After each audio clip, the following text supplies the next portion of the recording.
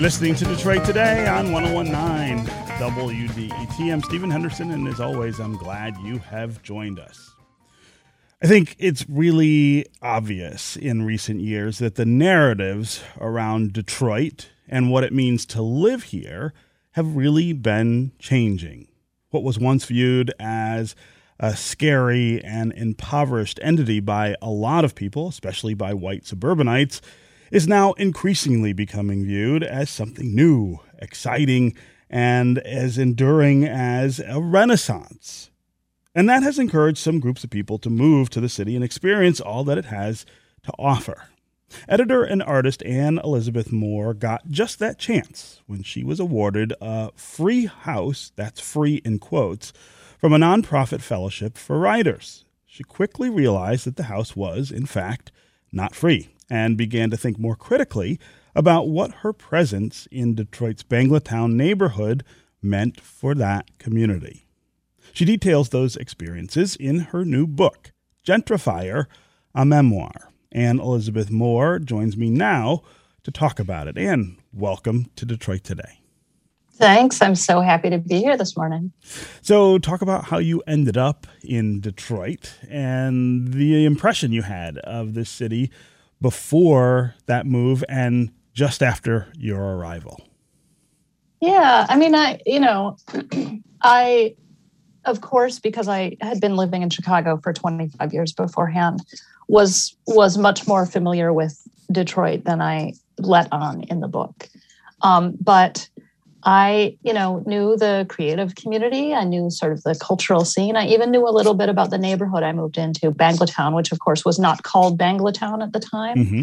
But I'd spent a little bit of time there, and it's a beautiful, thriving, thoughtful, engaged community that once I found myself in the middle of it, I was just delighted to be able to experience up front. I mean, it was really engrossing and amazing. And my neighbors were these warm, wonderful, caring, thoughtful people.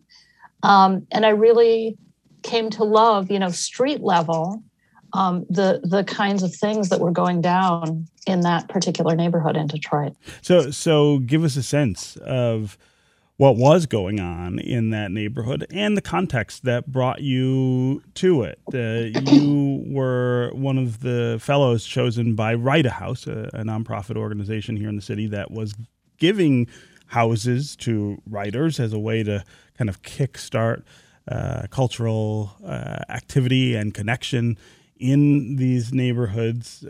Tell us about what they told you they were trying to do and whether you started to question that when you got here. Yeah, I mean, nobody accepts a free house thinking, oh, great, I have a free house now, everything is fine. Like there's always going to be another shoe to drop.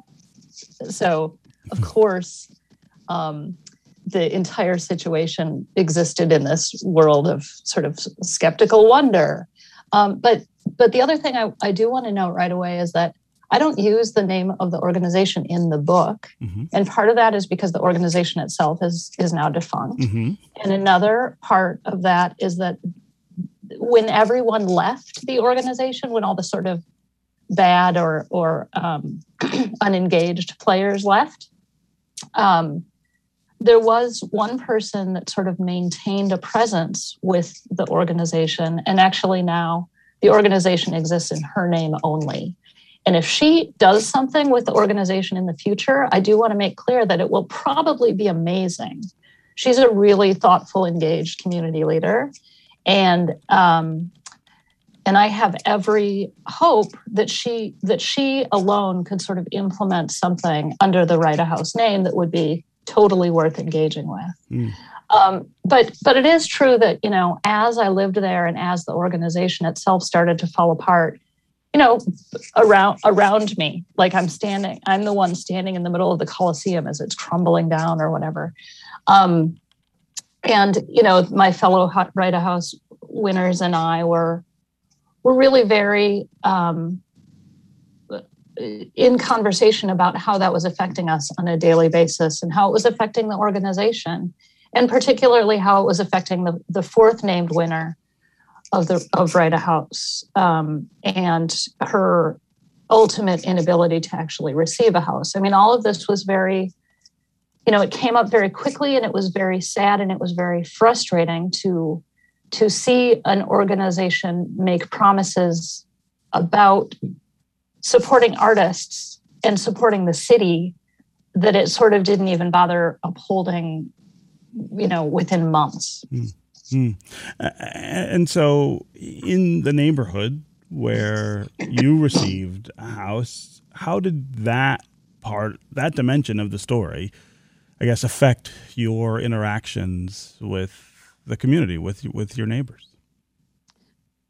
Well, I mean, I, was living in a majority Bangladeshi community that had a large number of Yemeni residents as well, and a couple of other recipients of free houses from the organization, and a couple of white and Black artists that were living in the area.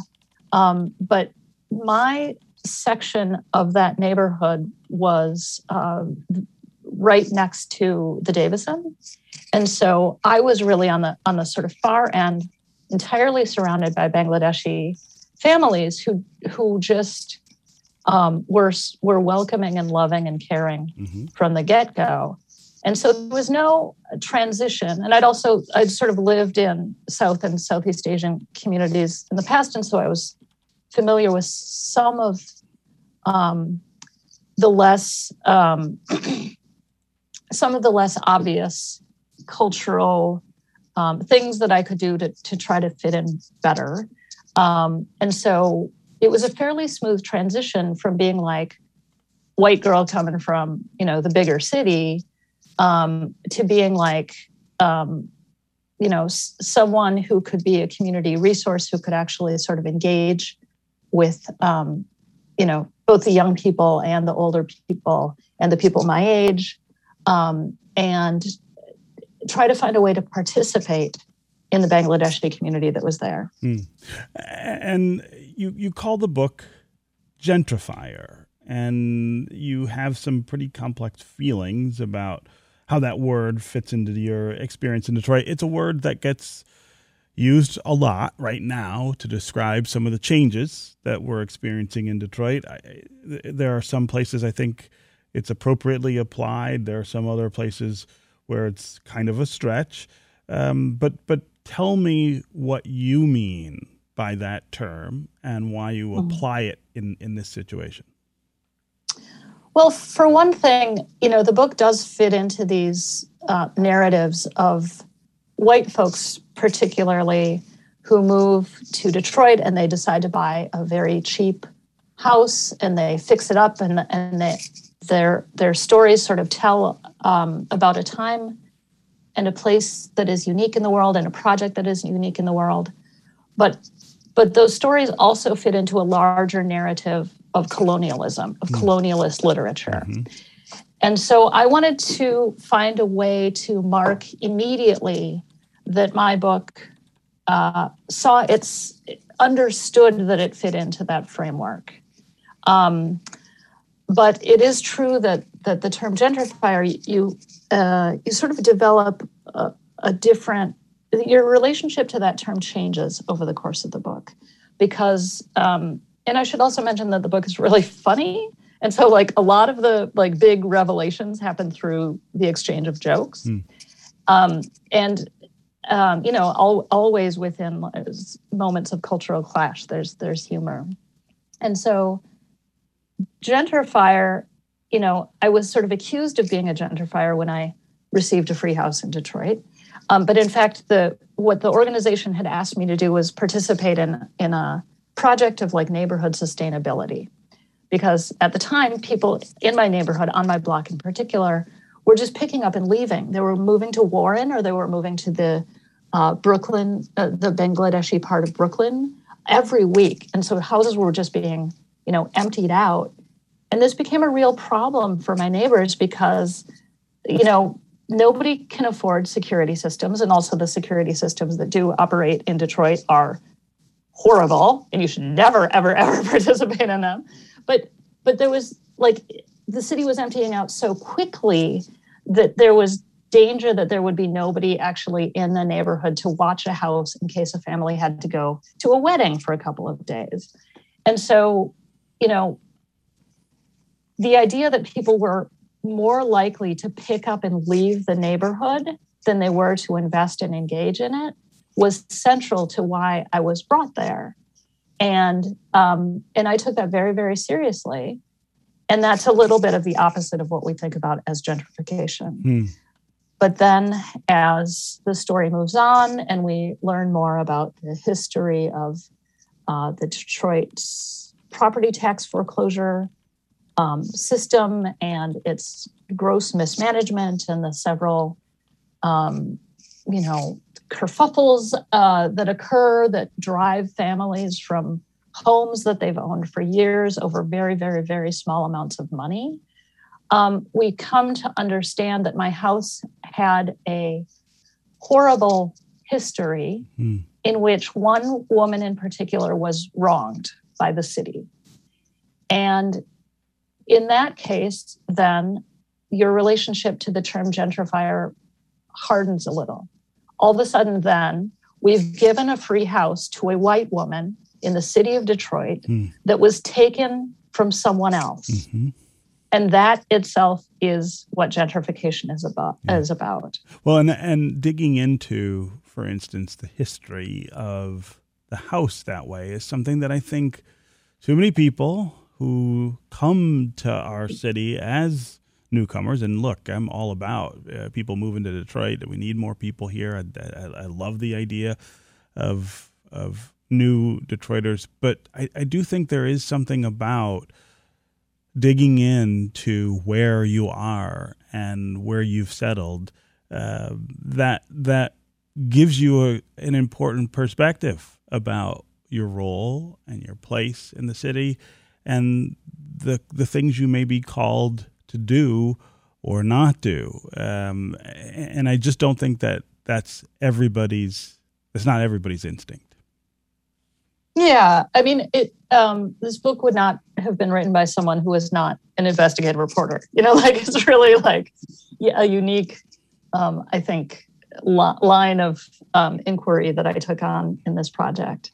But I agree with you completely that, to get to know the history of the place that you live and the immediate history of the actual physical structure that you're devoted to every day is absolutely central. I mean, I think of it sort of bacteriologically. I think of it as a microbial environment, that those things that happen in the past, they continue to affect you in ways that we don't understand.